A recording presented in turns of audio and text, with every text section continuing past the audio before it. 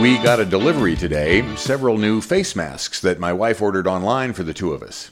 Now there's a sentence I never expected to write, say, or even contemplate.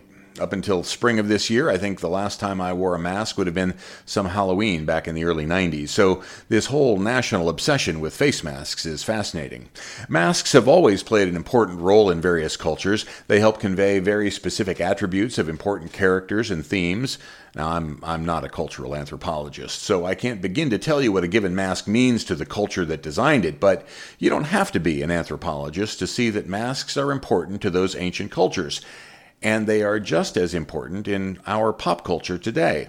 Think about the characters you know that wear masks. The Lone Ranger, Batman, the Black Panther, Spider-Man, the Phantom of the Opera, the Man in the Iron Mask, and my personal favorite, the Dread Pirate Roberts from The Princess Bride.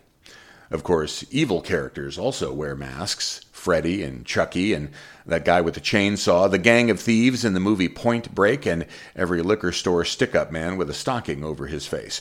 Those masks are designed to scare us, and they work.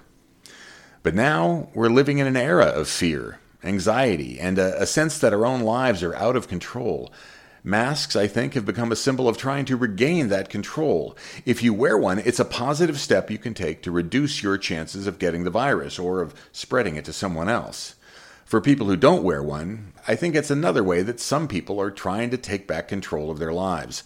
I get it. You're scared and anxious just like the rest of us, but I'm sorry. It's twisted logic not to wear a mask because the COVID-19 virus doesn't really care if you've chosen to express your self-determination by refusing to comply with local health directives. It just doesn't care. You can tell from this fish wrap that I do wear a mask when I'm inside in public, like at the grocery store. I expect other people to as well, just like I expect smokers not to at the grocery store. I'm going to wear my mask, and I will avoid people who don't like the plague, if you'll pardon that analogy.